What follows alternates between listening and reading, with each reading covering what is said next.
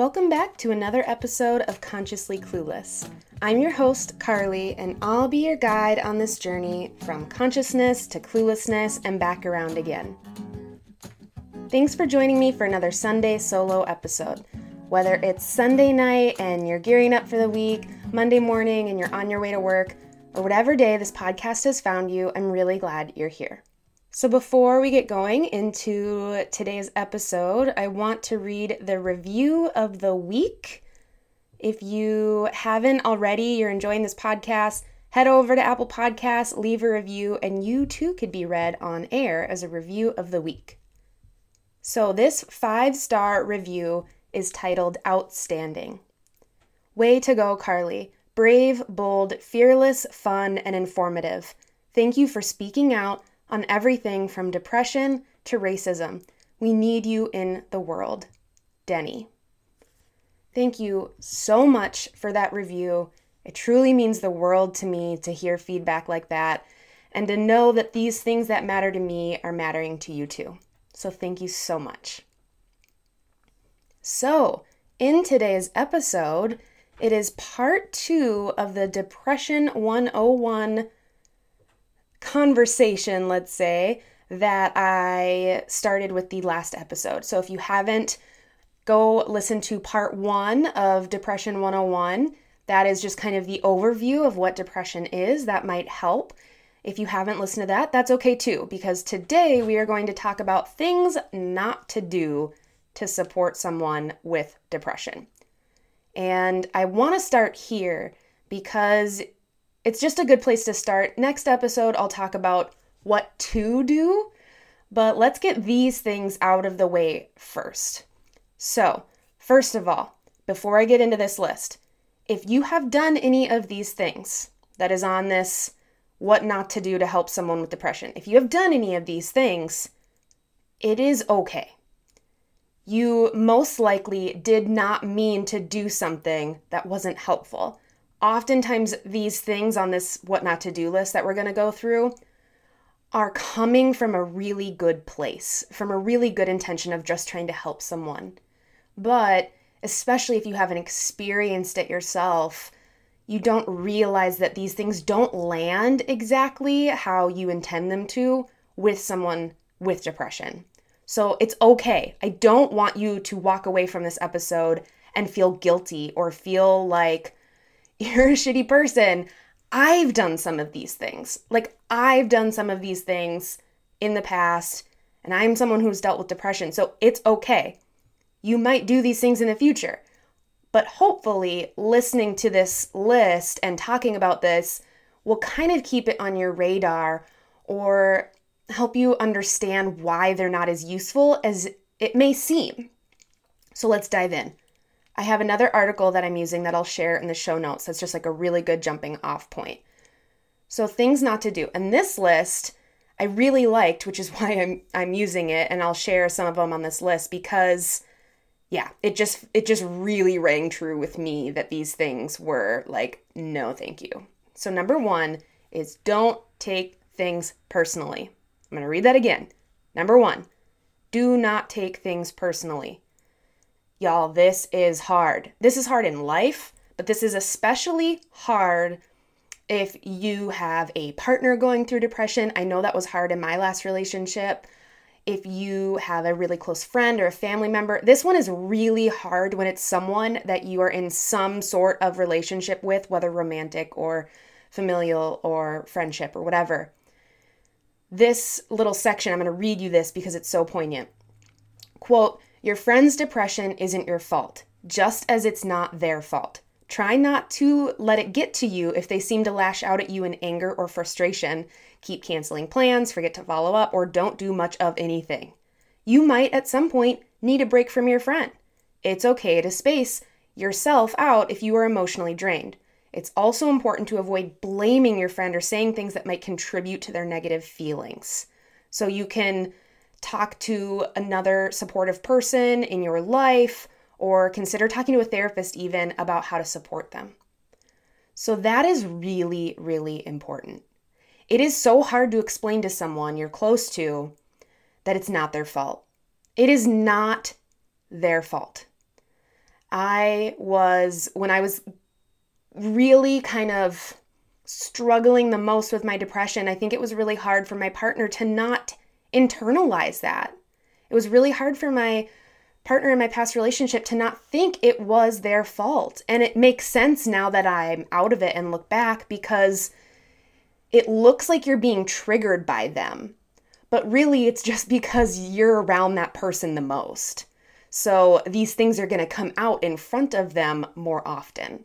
So don't take things personally. I know that's really hard, but just keep that one top of mind. Number 2, don't try to fix them. Woo! Don't try to fix them. This one is hard for me personally as a support person, because I want to soak up people's pain. I hate people being in pain. But trying to fix someone else, especially when you're in a close relationship with them, that's not your job. Your job is support, but you can't fix them or try and fix them. That is, it's just not healthy for you or for them.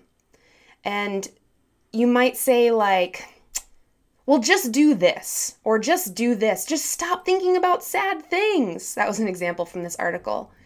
And yeah, you can talk to them and ask what helps or how can I be supportive, but telling them what to do and trying to just kind of fix it quickly is not going to work. And it's probably going to make that person feel worse when those pieces of advice don't fix them.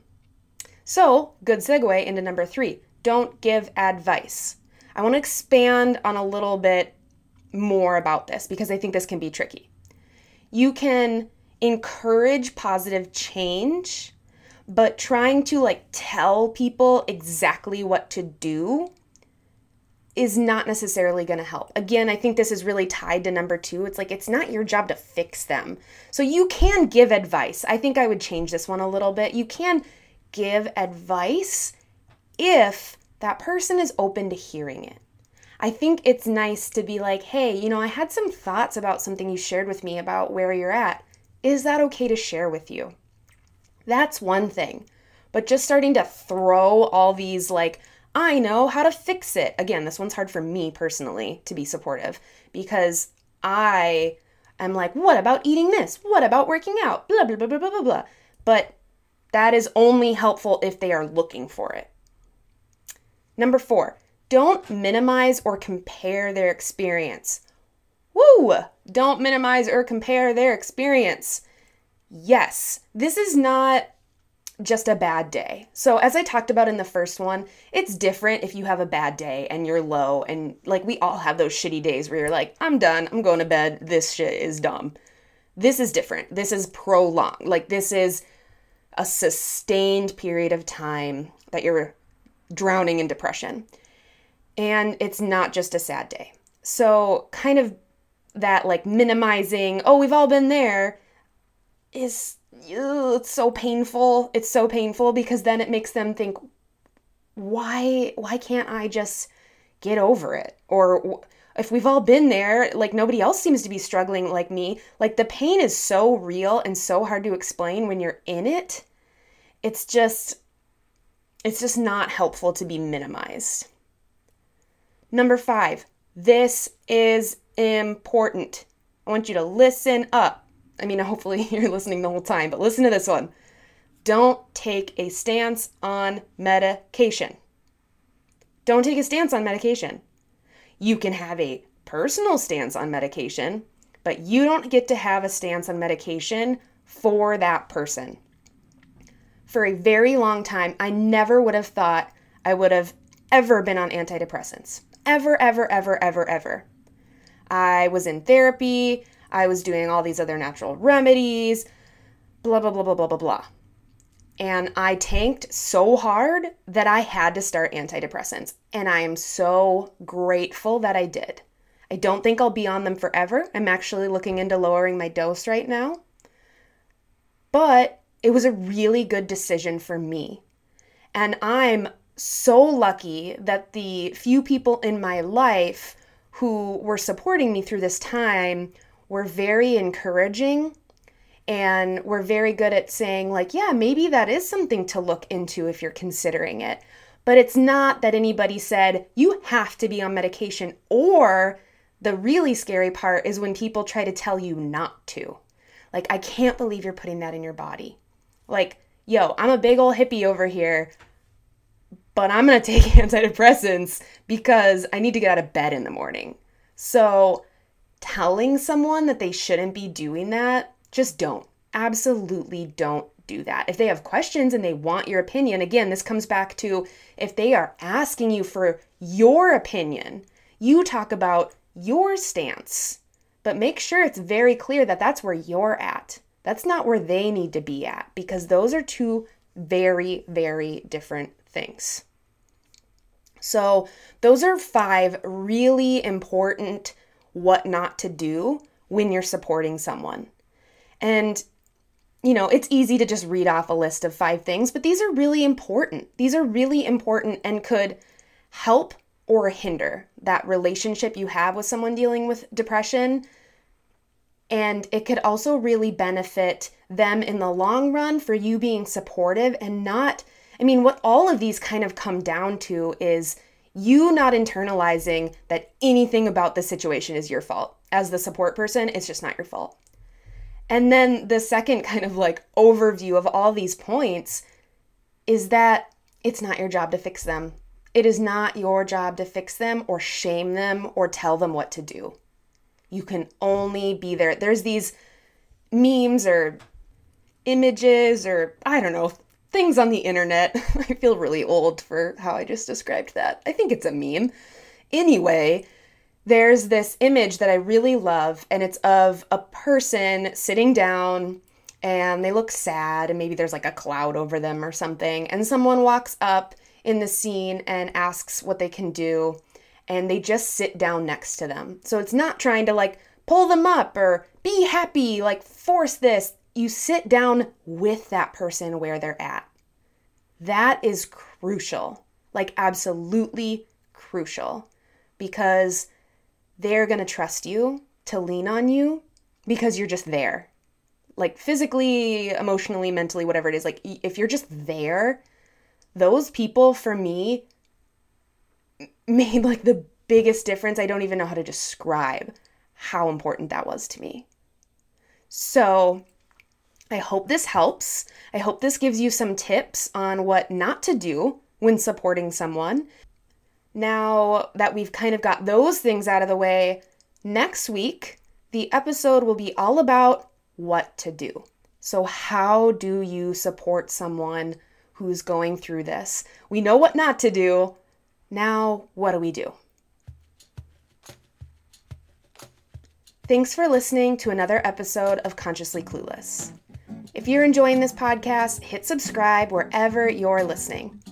If you want to help me get this into the ears of more listeners, send it to a friend, text it to a family member, share on social media. Whatever you can do really helps me out. If you want to be read on air, again, head over to Apple Podcasts, leave a review, and you could be read on air as the review of the week. If you haven't yet, get your butt over to patreon.com/consciouslycarly and see all the things I'm offering over there. And finally, go to my website, consciouslycarly.com, and check out the Self-Love Reset course. I think you're really going to love it. Until next time.